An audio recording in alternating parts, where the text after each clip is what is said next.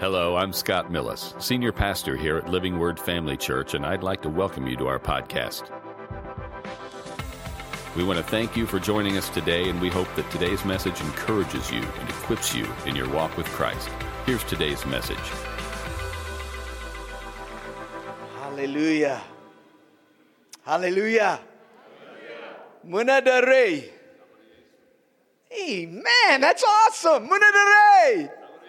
He's got it. Sabo de Yesu, Muna da Rey. We are so honored to be here. That, for those that don't remember what that is, so you don't think I'm speaking in tongues without interpretation, but never do that. But we have life because of Jesus, amen? And we have life because of Jesus. Praise God, amen? Do you have life? Because of Jesus. We are so honored to be here. We love coming. Thank you for making us feel so loved. When we come in here, Pastor tells me, oh yeah, you're one of the favorites, but all of you coming just saying, oh, it's so excited to have you. We are blessed. Thank you for making us feel so welcome, so special. I know people coming and showing you what's going on across the world. That could get old, but thank you. Thank you for making us feel so welcome. We are honored to be your missionaries. Somebody just said, I'm glad you're called. I wouldn't want to be doing it. And even last night we were kind of saying the same thing. I feel so privileged that I get to go. We get to go. But we can only do that because of you. So thank you. Thank you for sending us. Whosoever shall call upon the name of the Lord shall be saved. But how shall they call on one of whom they've not believed? How shall they believe on one whom they've not heard? How shall they hear without a preacher? And how shall they preach except they be sent? Thank you for sending us. We are honored to be your missionaries. Father, thank you, Lord, for your word today, God. God, I pray that you would speak to each of our hearts, Lord. God, I pray that you would just deposit a revelation within each one of us, God. I pray that my words and my message would ring true, that the anointing of your Spirit is on them. Give us all ears to hear, God. And anoint my words today, Father. In Jesus' name, amen. Danette was talking about Heritage House. That's the latest big thing that we're a part of. All the other stuff of the ministry is still going on. We're still having Bible schools. We're training pastors. We're planting churches. We're now at 70 churches. So God is continuing to open the door. Even though we can't even get to many of these places because we've trained up other leaders, the ministry continues to go on. Amen? In fact, one of the churches that we planted back in 2004 in Diffa has now multiplied into 3 other churches. So there's 4 out in the east part where we can't even get there because of Boko Haram. So it's really been awesome.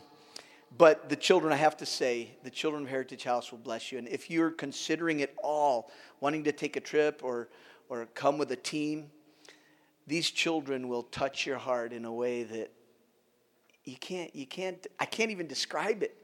We took this on. It was sort of kind of fell in our lap. We had to do it. That just with the situation, we had to take this ministry on just like overnight. But you know what? It's hard as it was just to take on not only the work part of it, but even the financial part of it. But you know what? It's been one of the most rewarding things we've done. We love it. She's talking about us talking to the kids this morning. Awesome. Anyways, do you have your Bibles? Let's go to Isaiah chapter 40. Isaiah chapter 40, and starting in verse 3. It says, the voice of one crying in the wilderness, prepare the way of the Lord.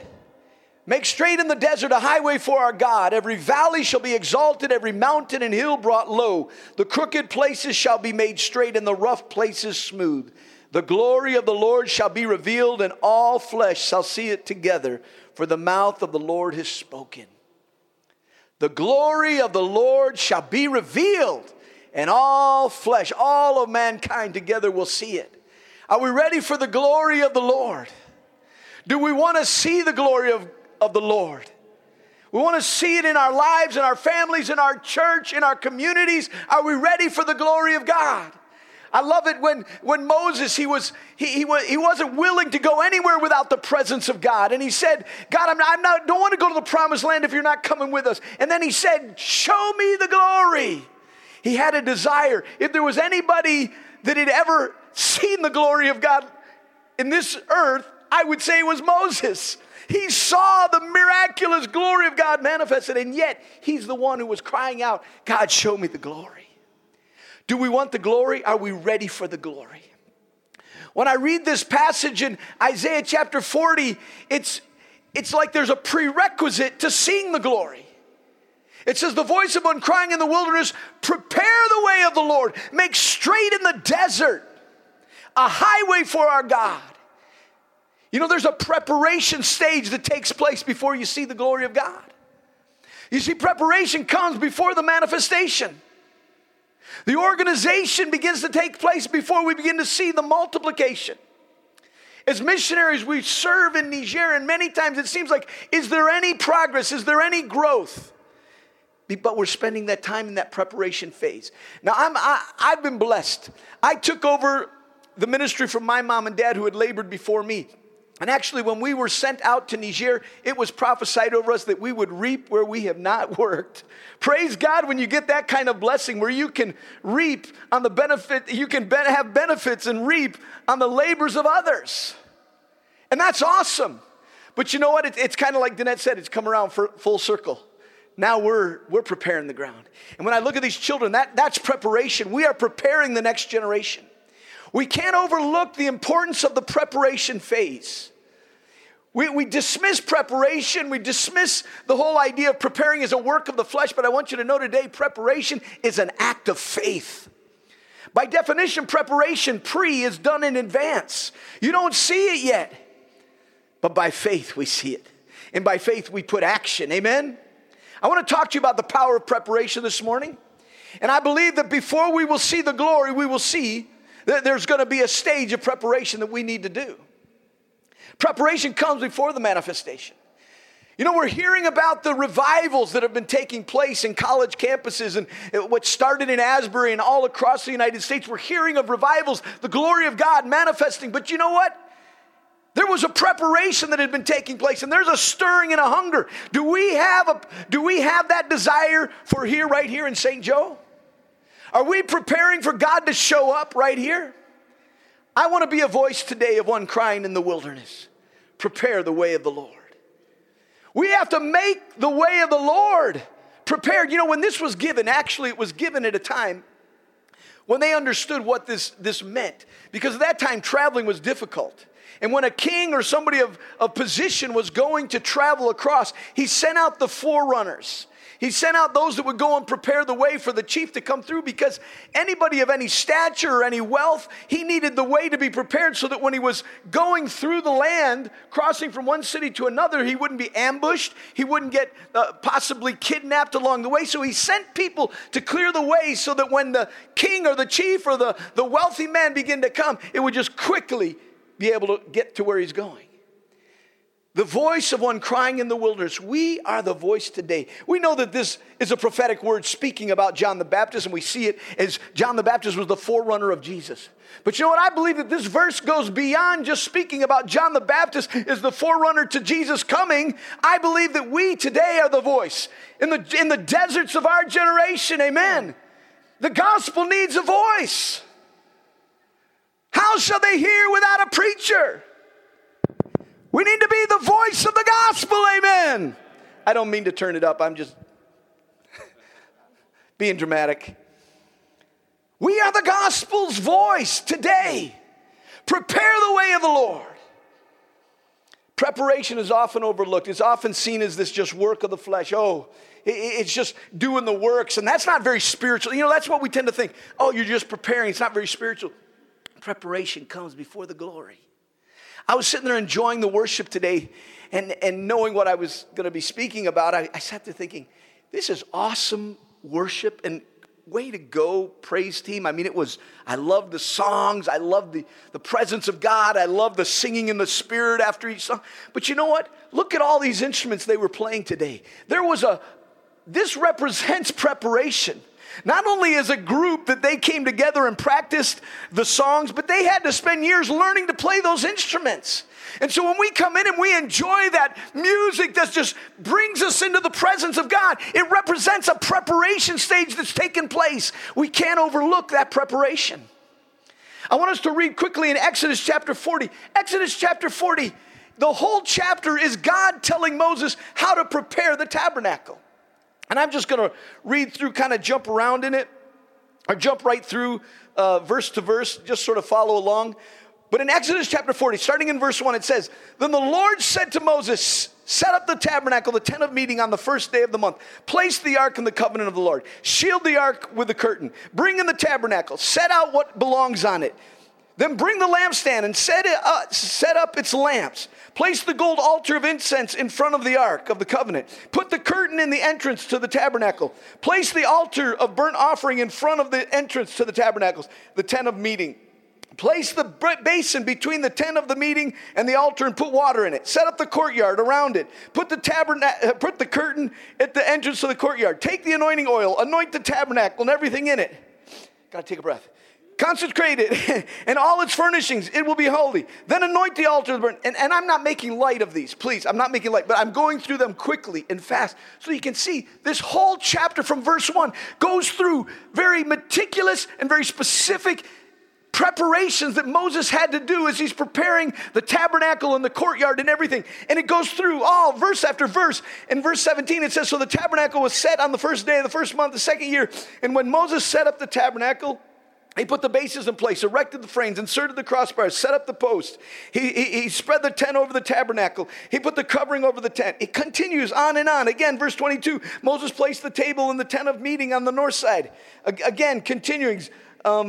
Verse 26, Moses placed the gold altar in the tent of the meeting of the front and burned the fragrant incense on it. Verse 28, he put the curtain at the entrance of the tabernacle. He set the altar of the burnt offerings near the entrance of the tabernacle. Just on and on and on. Verse 33, and Moses set up the courtyard around the tabernacle. Okay, he goes through all of this. Not only that, there's even a place where it says he had to... He said, take Aaron and the sons and anoint them and make them put on the right clothes. I mean, there was so many details of preparation. Go back and read it. As I just jumped through it, and I know you can't be jumping through like I am on the screen there, but thanks for trying. But you know what? There was just so many details just given out for setting it all in place. And then you get to verse 33. Now you can find that one. Okay, verse 33, and it says, "And then Moses set up the courtyard around the tabernacle and the altar and put up the curtain of the entrance to the courtyard. And so Moses finished the work." The whole, from verse 1 all the way through, listed out. I mean, I'm talking dozens of specific details that he had to do. And then it says, and Moses finished the work. The very next sentence. "Then the cloud covered the tent of meeting, and the glory of the Lord filled the tabernacle." Moses could not go in the tent of the meeting because the cloud had settled on it, and the glory of the Lord filled the tabernacle. Preparation comes before the manifestation. We cannot overlook that preparation phase. You know, I love one of the statements that Bobby Knight, who's the record-holding basketball coach of the Hoosiers, you know, he made a statement. He says, the key is not the will to win. Everybody has that. It's the will to prepare to win that is important. You see, we can't overlook that preparation phase because the preparation comes before the glory. Before you ever lift up that trophy, it represents practices and trainings and preparations. There's a power of preparation. Now listen to me. You're saying, oh, why are we talking about preparation? This is just some kind of works, and I can go to a self-help thing, and I can go learn about this kind of unspiritual. No, this is very spiritual, what I'm talking about. I mean, God gave Moses a whole list of preparations. God has given you and me a whole list of preparations. It says in that prophetic word, prepare the way of the Lord, make straight in the highway a desert for our God. We want to see God show up. We want to see the glory manifested. There's a preparation that has to take place. He says, prepare a way, a highway in the desert. Every valley shall be raised and every mountain brought low. Every crooked way straight and every rough place smooth. We have to prepare the way. Preparation is an act of faith. John chapter 6. John chapter 6, a story we all know about one of the greatest miracles that Jesus performed outside of the healings. Is the feeding of 5,000. John chapter 6, starting in verse 5, it says, Jesus lifted up his eyes and seeing a great multitude coming toward him, he said to Philip, where shall we buy bread that these may eat? but he said this to test him, for he himself knew what he would do. Philip answered him, 200 denarii worth of bread is not sufficient for them, that every one of them may have a little. One of the disciples, Andrew, Simon Peter's brother, said to him, there's a lad here who has 5 barley loaves and 2 small fish, but what are they among so many? Then Jesus said, make the people sit down.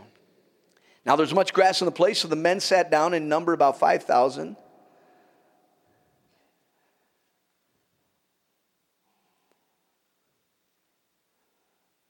Sorry, my iPad is misbehaving. In number about 5,000.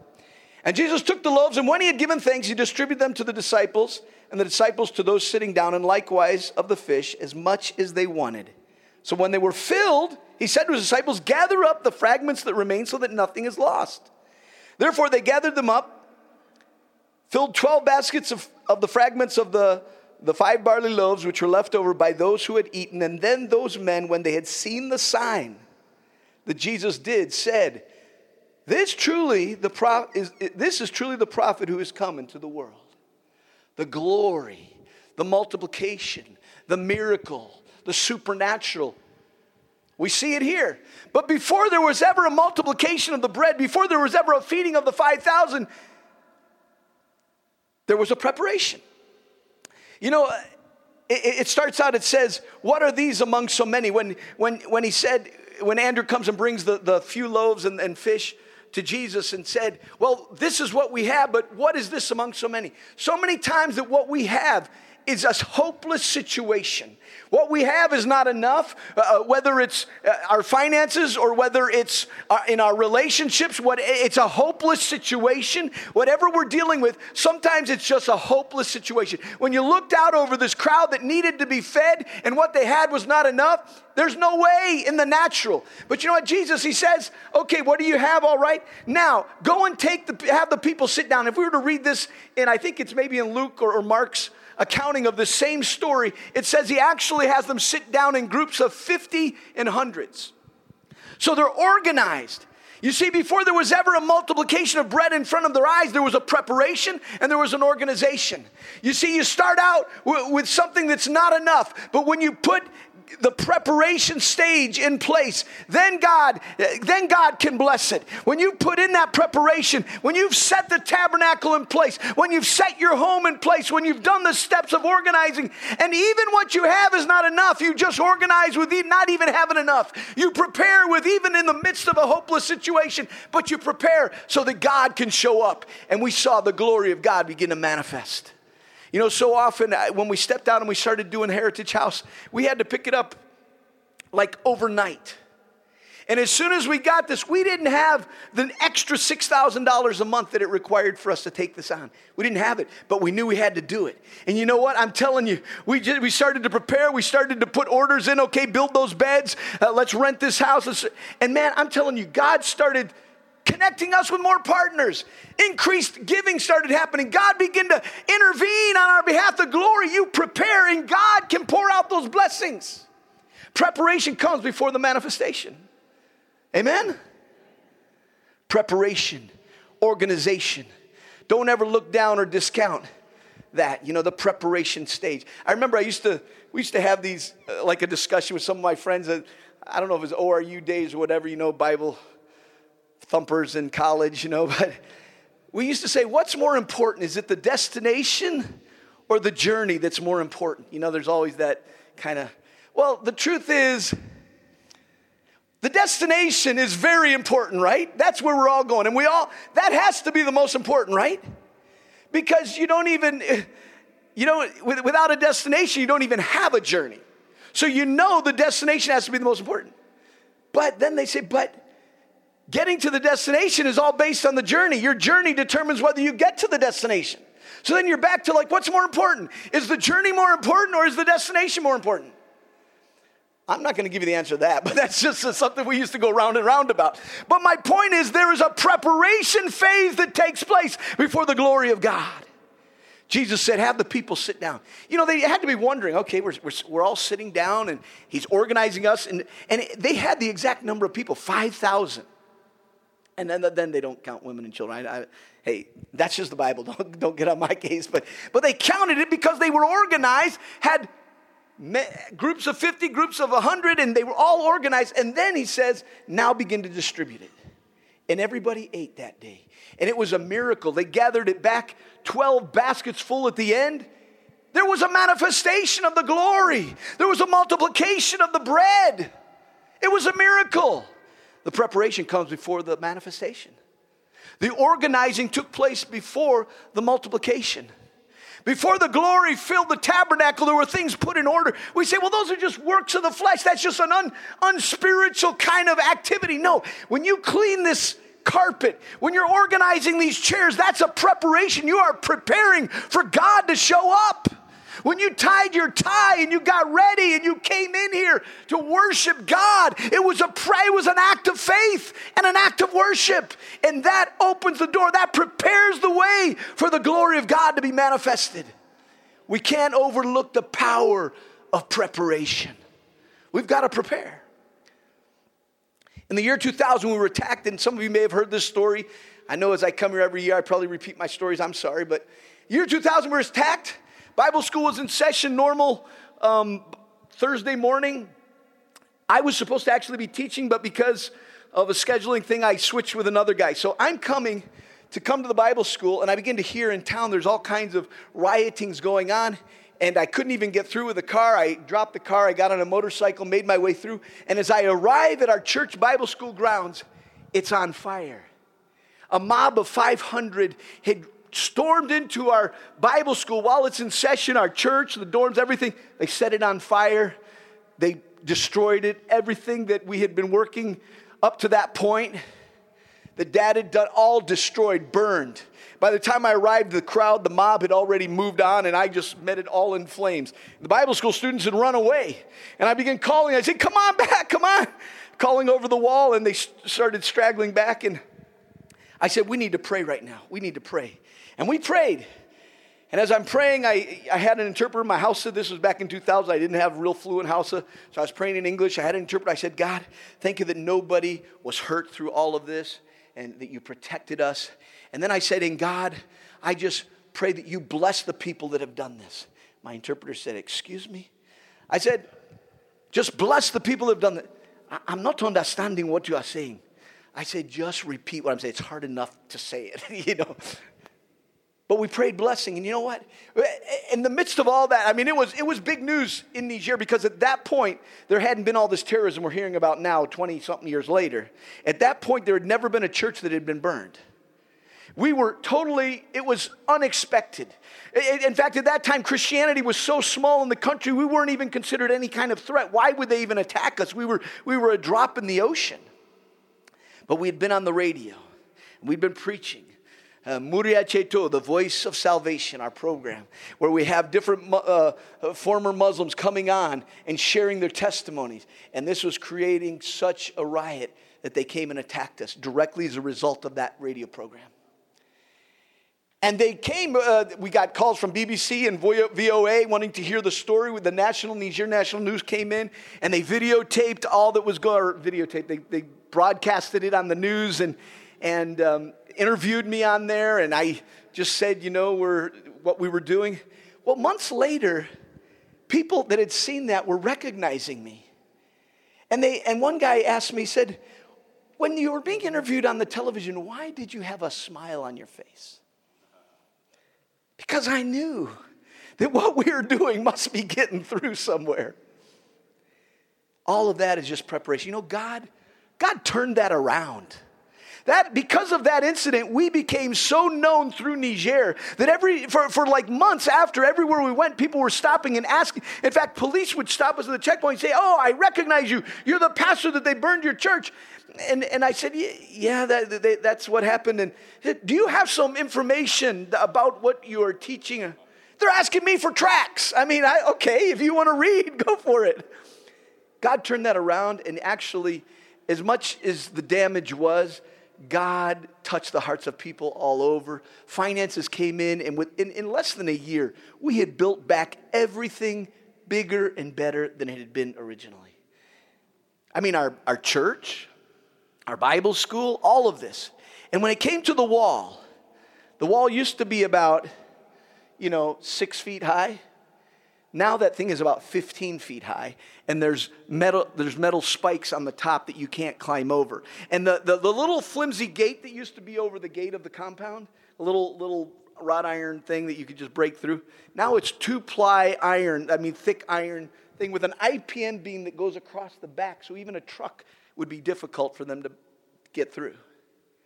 We built it back. Then we have the sniper positions up on the, no. But you know what, that was in 2000. We were never expecting it, and we were not prepared.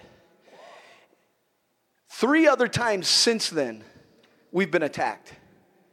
In fact, in 2015, there were 72 churches in the whole nation that got attacked as a response to the Charlie Hebdo thing that took place in Paris, with the journalist depicted Muhammad as a cartoon, and it created quite a wave in the Muslim world. And in Niger, they used it as an opportunity to attack churches. And in 2 days, 72 churches were burned, and out of those 72, 5 of them were ours, were related to our ministry. But one of them that they attacked, in fact, the only one they attacked in that particular city in Maradi was our church, because our church in Maradi is the big one. And they came, a whole mob in 2015, and came to attack us, the same church that had been attacked back in 2000. But you know what, when they came to attack, with all the fire and the sticks and the stones and knives or whatever, and they're trying to get in, they couldn't. And for 4 to 5 hours, they say, the mob was there trying to get in, and they never got in.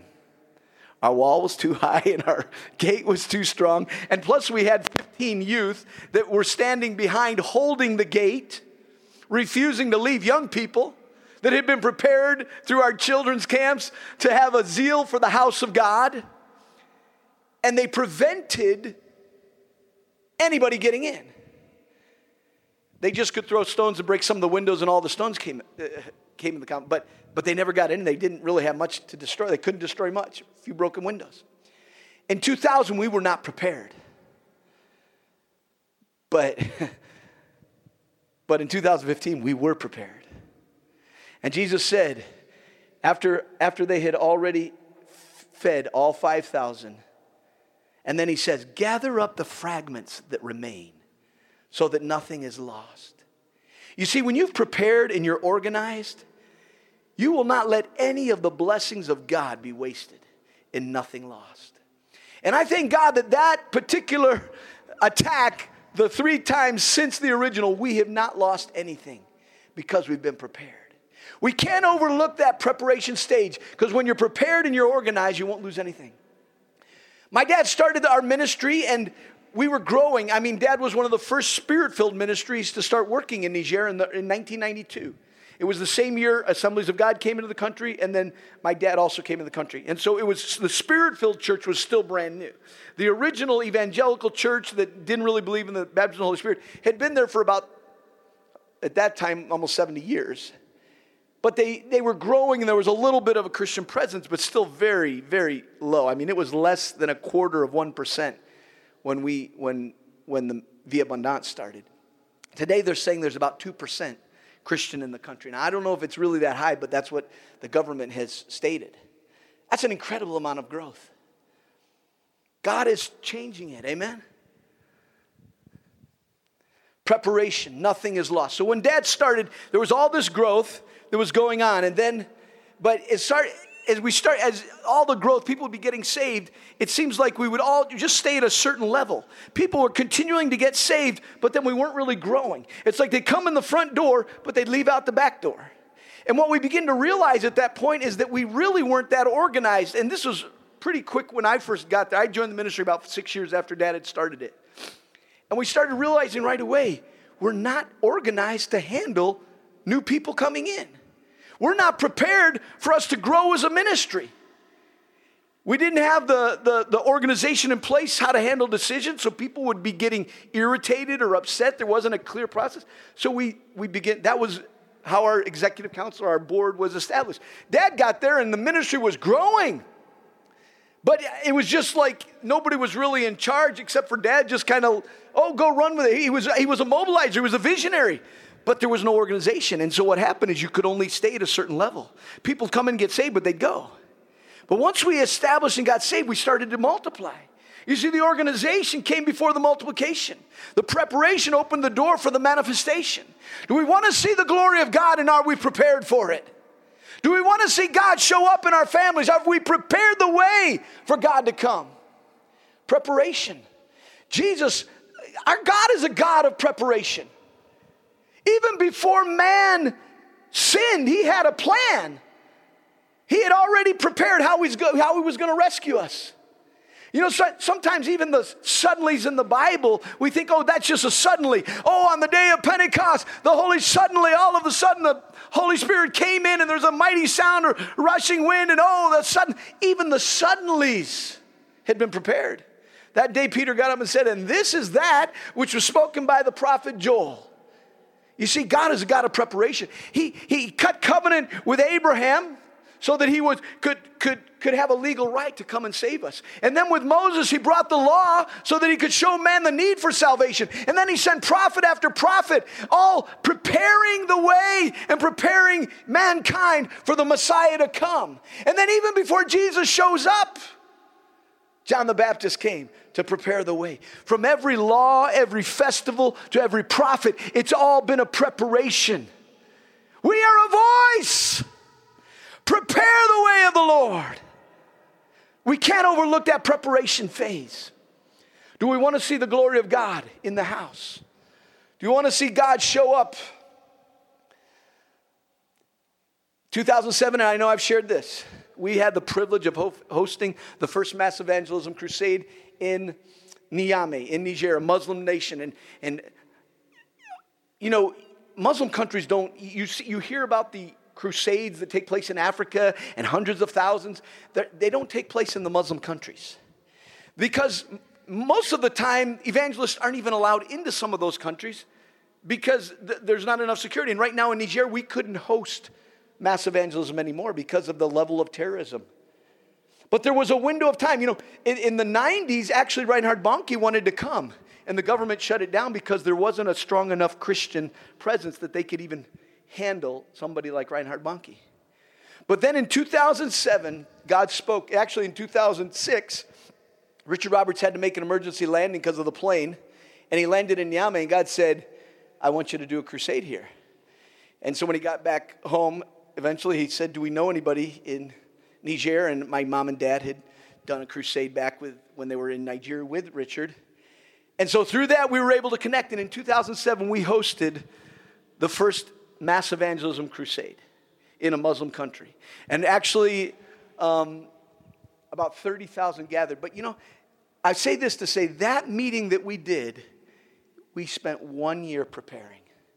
And then when in 2006 we started making the plans, they gave us a thick manual of how to prepare for mass evangelism crusade. From everything that you have to do, from the signboards, billboards, advertising, radio, TV, the networking of buses to mobilize crowds, to setting up the crusade fields, the stadiums, the backup generators, the lighting. I mean, it's of mobilizing churches, everything. And so for 1 year, we followed through this manual, preparation. We even had to prepare the mindset of the pastors at that time, because when we first started talking about doing this rally, this crusade that we were going to do, even the Christians that were there at that time, mainly out of the evangelicals, because the Spirit-filled church was still just starting to grow. The mindset was so much different than what it is today. When we said, okay, we're going to have this meeting, we're bringing in Richard Roberts, and we're going to do a big evangelistic campaign. So one of the guys says, well, I suggest that we call this National Evangelization Campaign. And my dad, who was in the meeting, who is in charge of the finances for the crusade, said, what Muslim is going to come to that? So he said, we're going to call this Miracle Healing Rally. And because Dad had in charge of the money, that's what it was called. and so we set it all up. For 1 year, we're preparing for a miracle healing rally. At the back of the crusade, there is a banner that says, Attendez votre miracle. That's in English. I mean, that's French for expect your miracle. So that's across the back of it. And so the crowds that day, after one year of planning, the day of the crusade comes and people are rushing in and coming. And even I was standing on the platform. I'm getting ready. We're waiting for Richard's going to be coming in to the crusade grounds with the entourage. And I am the one that gets to introduce him to the crowd to come and minister. I mean, it was a exciting time in my life of ministry. But right before that, a pastor comes up to me and says, all the pastors that have come for this, they're starting to be very nervous and they're complaining. They're saying, why did we call this miracle healing rally? He says, why did you put expect your miracle at the back of this crusade platform?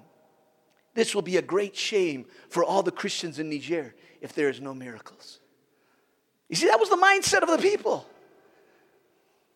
1 year of preparing, getting it all set, and that day the crowd started coming in.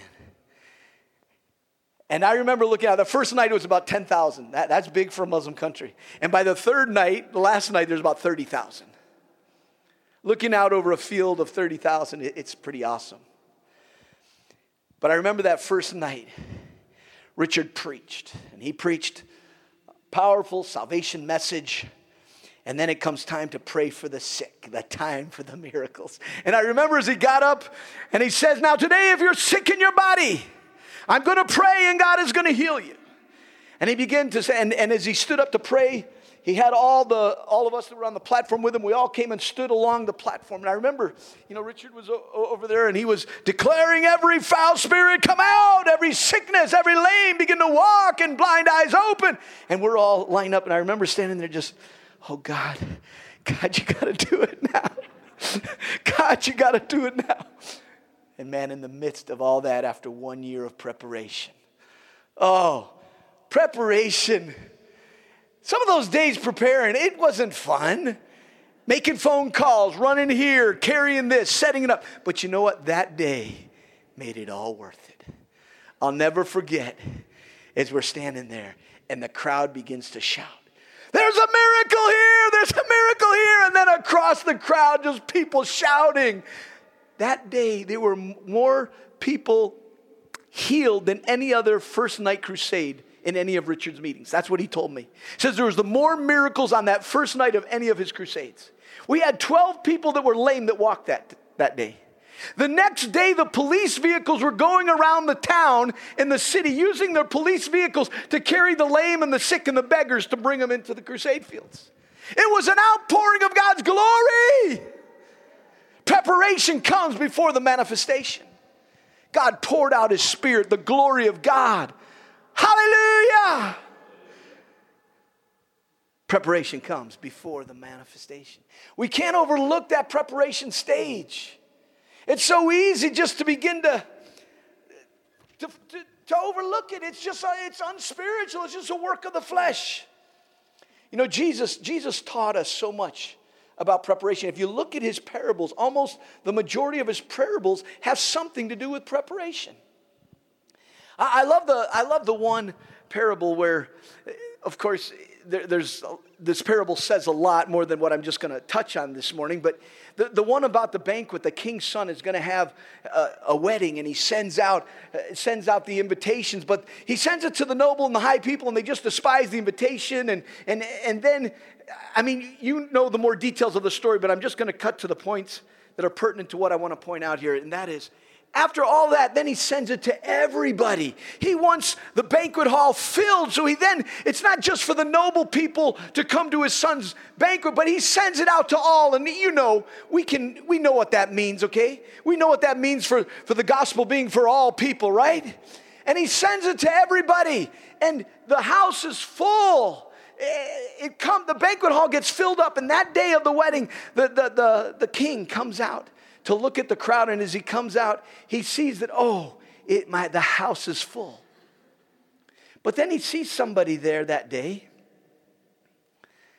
that's dressed without really preparing. It's a good thing you wore your suit today. And he sees the guy that didn't really prepare for a wedding. And he looks at him, and all his mind of all the crowds and everybody, it's not about them. Now it's about this guy who didn't prepare. And he asks him a question. He says, is this what you're wearing to my son's wedding? And you know what the man said? Nothing. He was speechless. It says there right in the Bible. He was speechless. You know, when you're not prepared, you don't have anything to say. How many times have we been caught without anything to say?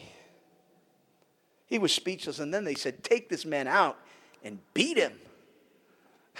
I mean, preparation's pretty important. Now look, everybody's been invited. Amen. Many are called. We've all been called. But when you come in, there's an expectation to prepare. He prepared. God prepared. Are we prepared? We want the miracle. We want the glory. We want the manifestation. We want the multiplication. Amen. We should want it. Show me the glory. But are we prepared? We've got to prepare. Let's not be found speechless. Jesus teaches another parable about the 10 virgins, right? And they all have their lamps, and they're all waiting for the groom to come, but the groom delays. And so as they're delaying, they kind of fall asleep, but by the time they wake up, they realize it's already dark. They go to light their lanterns, and only 5 of them have oil in them. The other 5 don't have anything. They say, give us some oil. No, you go get your own. They run off to get their own. And what happens? The bridegroom shows up, and only the 5 that were prepared with their lamps and oil, they get to go on with the bridegroom.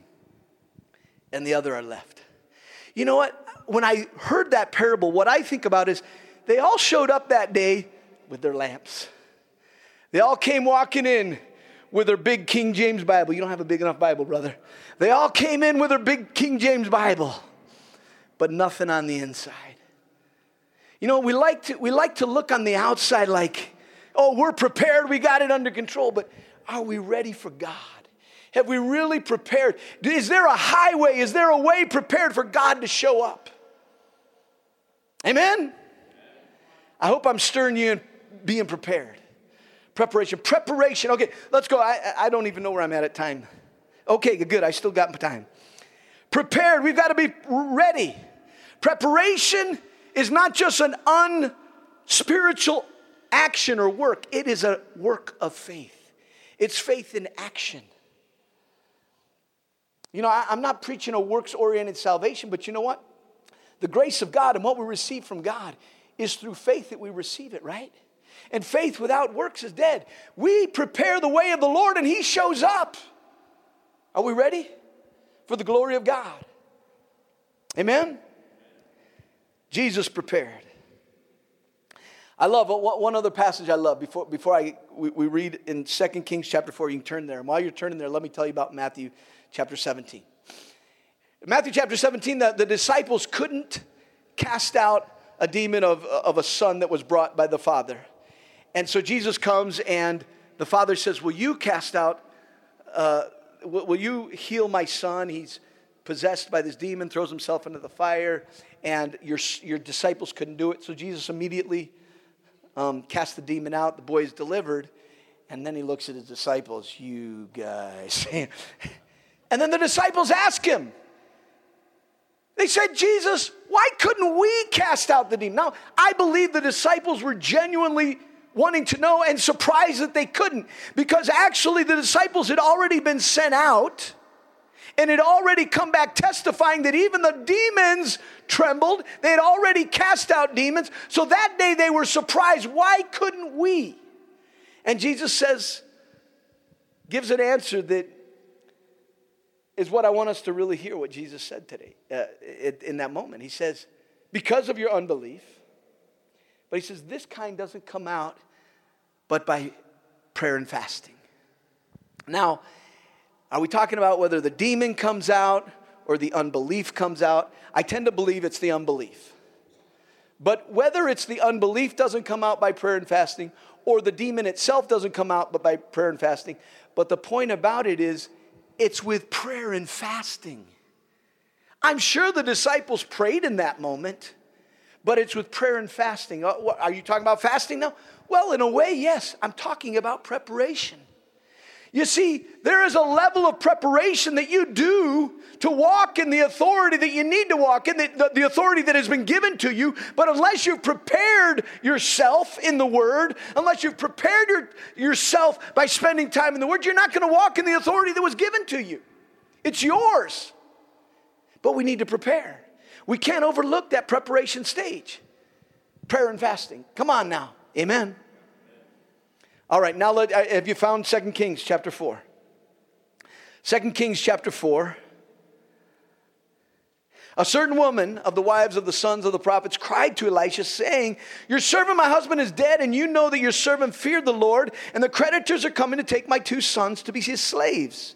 So Elisha said to her, what shall I do for you? Tell me, what do you have in the house? And she said, your maidservant has nothing in the house but a jar of oil. And then he said, go borrow vessels everywhere from all your neighbors, empty vessels. Do not gather just a few. And when you come in, you shall shut the door behind you and your sons. Then pour it into all those vessels and set aside the full ones. So she went in from him and shut the door behind her and her sons and brought the vessels to her, and she poured it out. Now it came to pass when the vessels were full that she said to her son, bring me another vessel. And he said to her, there is not another vessel. So the oil ceased. Then she came and told the man of God and said, go. And he said, go and sell the oil and pay your debt, and you and your sons live on the rest. We've heard this miracle many times. I know this story, and I love this story. But here again, we see just like Jesus getting ready to feed the 5,000, what they had was not really enough. Here's a woman in a hopeless and desperate situation. Just like the need of feeding 5,000 hungry people with just a little bit, it's not enough. It's a hopeless situation. Here this woman, the creditors are coming to take her sons. What she has is not enough. But I find it interesting. The man of God says, what do you have in your house? A lot of times we don't think we have what it takes.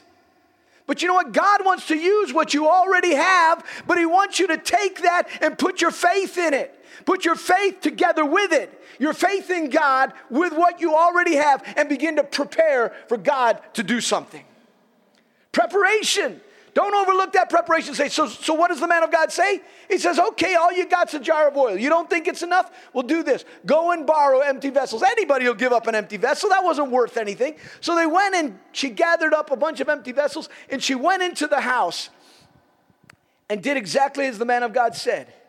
Shut the door and began to pour. And it says she filled with a small bottle, filled up a big one, and set it aside. And then she says, give me another one. And she filled it from the small jar, fills another big one. I mean, these are miracles. 1 jar, 2 jars, 3 jars. It's miracle after miracle after miracle. And bring another one, another miracle. God was doing something. The glory of God was being poured out. Then she said, bring another one. And they said, oh, that's it. They're gone. And it says the oil ceased. You see, the oil continued to flow according to the level of preparation. If the lady had gotten 1,000 bottles that day, she would have had 1,000 bottles of oil. But if she had only prepared 10, 10's enough, okay. According to the level of your preparation, God wants to pour out his glory. What are we doing today? Are we preparing for a big outpouring, or are we okay with just a little bit? God wants us to prepare. My last point on my message, it's going to be several verses here, but my last point is this. Preparation positions you for what God has in your life. God wants to pour. He wants you to walk in authority. He wants to pour out miracles into your life. He wants you to be a voice that is going to touch people. But are you prepared for that? Your preparation positions you for your purpose. That's a great one. You can write that one down. If you don't write anything down. Preparation positions you for your purpose. I want us to read in Habakkuk, however you want to say it. Chapter 2, verse 1. And I will stand my watch, and I will set myself on the rampart, and watch to see what he will say to me, and what I will answer when I'm corrected. Verse 2, then the Lord answered me and said, write the vision and make it plain on tablets, that he may run who reads it. Habakkuk said, I will stand my watch, I will set myself on the rampart, and I will watch to see what he will say to me. He got himself prepared and in position. He was in position before God ever spoke to him.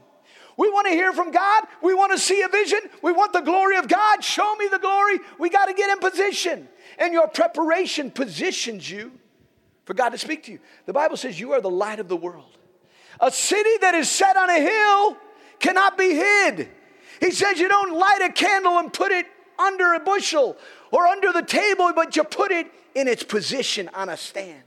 We've got to get in position. We've got to prepare ourselves to be the light that God called us to be. Your preparation prepares you for his purpose. Let's get in position. Let's prepare. Amen. And let's get in that position that we are going to do all that God called us to do. The Passover, Exodus. God had done miracle after miracle in Egypt to deliver the Israelites out of bondage of slavery. And don't get nervous. I'm watching time. We're all together. You with me? Amen. The Passover was going to be the climax of every outpouring, miraculous power, display of power that had been done in Egypt time after time. And there was 9 of them. And every time Pharaoh would harden his heart and refuse to let him go. But he said, but this is the Passover. And he told Moses, I want you to prepare. I want you to prepare because you're getting ready. This miracle display of my power is going to get you ready to be released. And he told them and gave very clear, detailed instructions to Moses how to prepare for that Passover. And as you look and you can read all and I'm not going to read them all, but again, very detailed how they're to select the right lamb that they're going to use, to how to sacrifice it, how to take the blood and put it on the doorpost, how to take the meat and prepare it. They can't just boil it and eat it. No, there's details of what parts you're going to eat and how you're going to cook it. So all this preparing how you're going to select it, what you're going to do with the blood, how you're going to prepare the meat to eat, and then even how they're going to eat it. There were detailed instructions of how they're going to eat it. And I just want to read just the last part of that in Exodus chapter 12. I'll start reading in verse 7. It says, and they shall take some of the blood and put it on the 2 doorposts on the lintels of the house where they eat it. And then they shall eat the flesh on that night, roasted in fire with unleavened bread and with bitter herbs. They shall eat it. Do not eat it raw. Well, I guess God had to tell them that. Nor boiled it all with water, but roasted in fire its head and its legs and its entrails. You shall let none of it remain until morning, and what remains of it until morning you shall burn with fire. Then verse 11. And thus you shall eat it with a belt on your waist, your sandals on your feet, and your staff in your hand. So you shall eat it in haste. It is the Lord's Passover. I remember when I first read this, I almost got convicted because I'm going to just grab this chair up here. I had to go far to get this chair. All right. I got convicted when I first read this because I began to think about how I like to eat my dinner. Now, when our kids were young, we had our big meal at lunchtime. I'd come back from the Bible school. We'd eat together as a family, so don't judge me. But at night, we kind of eat sort of in the TV room.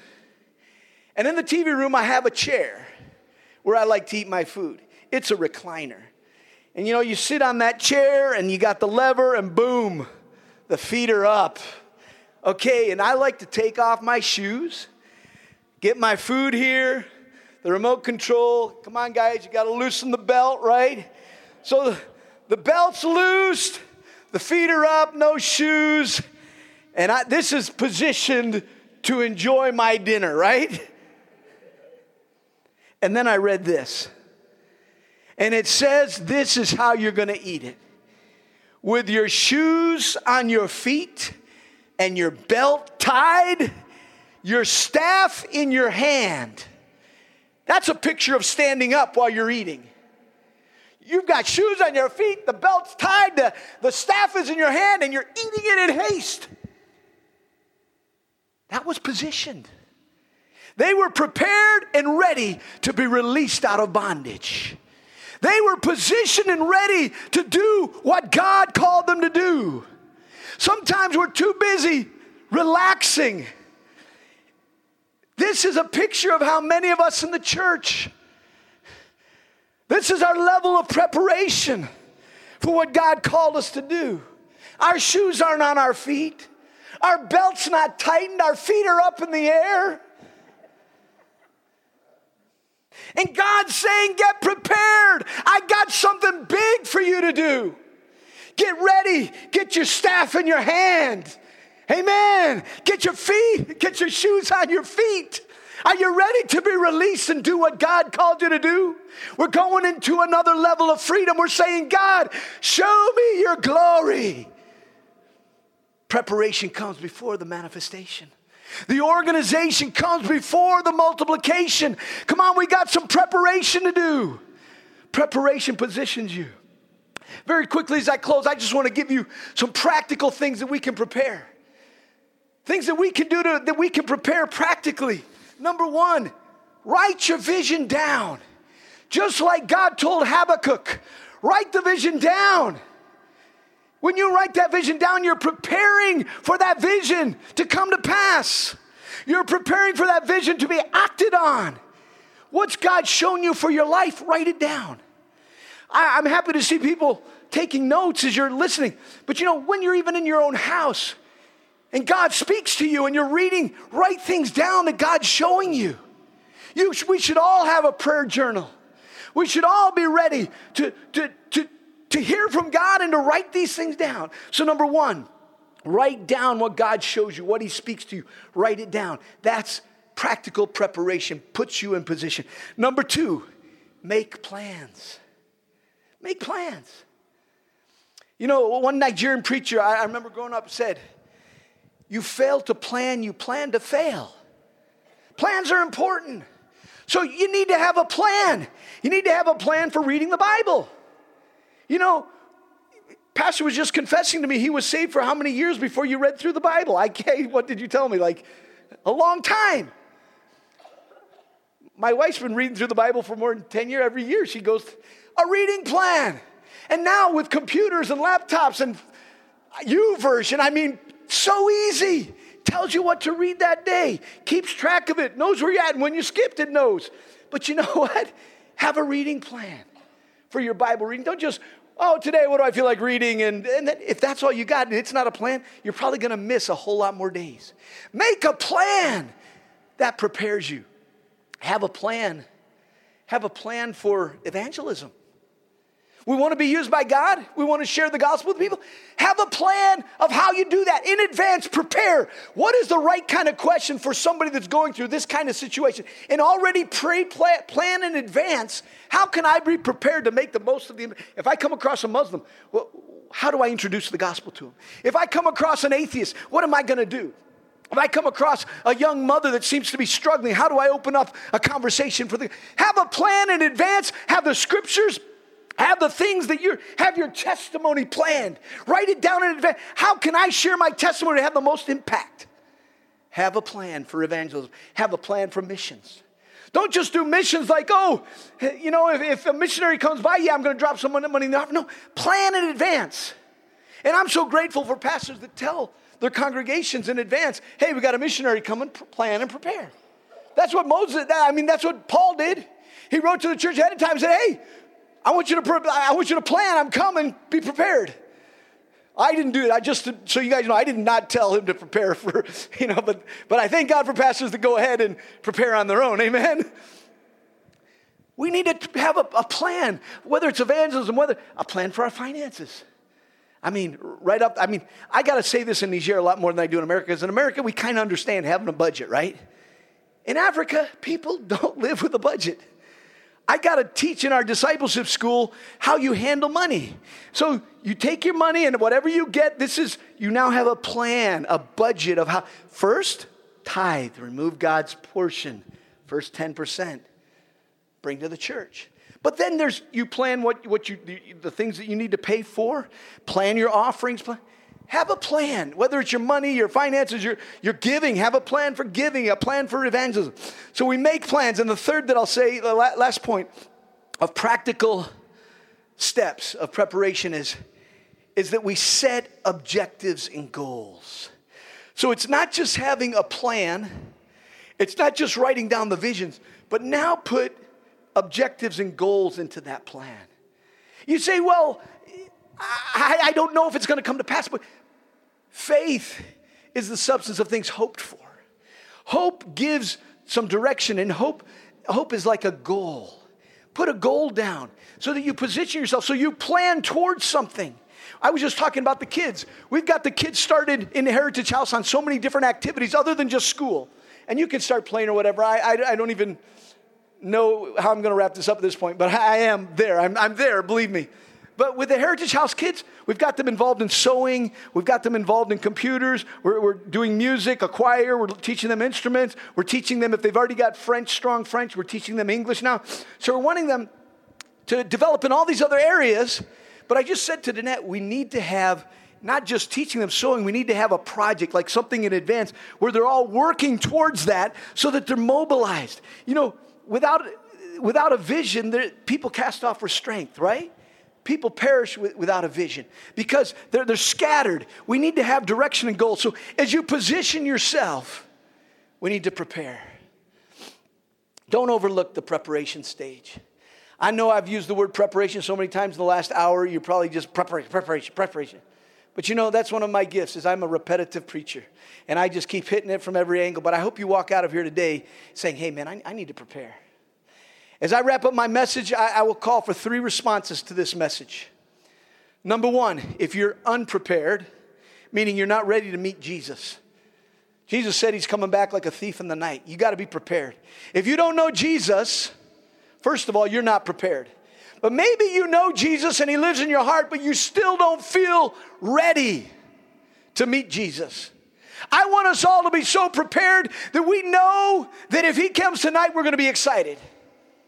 But still there's some things, I've left undone. I need to get that done. You know, I remember as a kid, I wanted to be married before Jesus came. I said, Jesus, let me get married before you come. And then it was got to have kids and then grandkids. But are we ready? So the number 1, if you're unprepared today and you feel like there's areas of your life that are not as prepared as they need to be, you need to respond. The second area that I'd like us to respond to is if you're out of position. Out of position. Maybe there's things that have pulled you out of position. You know, that verse said, prepare the way of the Lord. Make straight a highway in the desert. Every valley shall be raised and every mountain brought low. Every crooked ways straight and every rough place is smooth. Maybe there's mountains. Maybe there's some obstacles that you're holding. It could be unforgiveness. It could be some situation that it's become a grudge and you don't let go of. Maybe there's some valleys. Maybe there's some depressions. Maybe there's some things you just need to give to God and say, God, I can't have these. This is preventing a clear road for you to be moving in my life. I need to give this up. So if you're out of position because you've allowed certain things, maybe there's some crooked things, some dishonesties that have been going on, and you need to say, God, I need to get back in position. Maybe you need to make some plans. Maybe you need to get in position. And the third, and I know they're very similar, but the third area that I would say is that if you're dealing with loss and you need to gather up the fragments that remain, and maybe in the past there has been a lack of proper preparation, a lack of organization, you say, it's too late, it's lost. I want you to know Jesus has got it all under control. Amen? If you give him control. If you don't give him control, he doesn't have control of it. But if you say, God, I need you. I've got fragments that are scattered. If you're here today and if you've experienced some kind of loss, whether it was your fault or not, and you've experienced some kind of loss, I want this to be an opportunity for you to respond. We've experienced some loss, but God has always restored back. I believe that there is an anointing for God to restore back today. And you can from today make a decision to put yourself in position. You can make a decision today to get prepared where you're unprepared. And that starts by coming to the altar. You say, this is too confrontational of a message. Yeah, I believe in confrontation because I think without confrontation, there's no real breakthrough. So today I want you to stand up with me, and I want you, if any of those areas that I've touched on, and I know we're a mature congregation, I know that making an altar call like this could be pointless, but you know what? Today, if you fall in any of those categories, you feel any sense of being out of position and not where you need to be, you feel any need to be more prepared, the altars are here. Every eye closed. I'm going to pray right now for you. And I'm going to ask you to step forward if any part of this message has touched you. And if you're dealing with loss right now and you need restoration of anything that you have lost, the gathering up the fragments takes place at the altar right here. Father, in the name of Jesus, as I preach this message, God, that you gave to me, I'm praying, God, that this message would touch the hearts of people, God. And God, if anyone is out of position, God, you would stir within them, God, right now in their spirit, God. Stir within their spirit, God, to get back prepared and in position, God. I'm praying, God, for those areas, God, that we have failed to plan, God. And Lord God, that you would draw them in, God, that they will experience your glory today, right now. There's nothing like coming and getting back in position. Oh God, I pray you touch the hearts of the people. Thanks again for listening. To hear more messages like this one, make sure to subscribe and check out our podcast channel for past episodes. And if you enjoyed today's message, consider sharing it with a friend. For more content and information about Living Word, check out our website at livingwordfamily.org. And remember to live the gospel and preach the gospel.